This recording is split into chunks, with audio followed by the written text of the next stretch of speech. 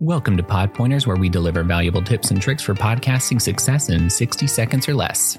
With 64% of podcasts having 10 or fewer episodes, being an active podcast means you need to be releasing episodes with frequency. A super listener is someone who listens to 20 or more hours of content per month. A typical listener is consuming 6.5 hours of content per month. If you're just getting started, I recommend targeting a release of at least one episode per week. An effective rollout strategy is to record a number of episodes or an entire season prior to release and then push content live over the course of several weeks. When you follow this strategy, it makes it much easier to release 2 or 3 episodes per week. Create realistic goals from day one. Define how many episodes will be in a season, your target episode release per week number, and if you plan to maintain or grow that over time as you move into future seasons.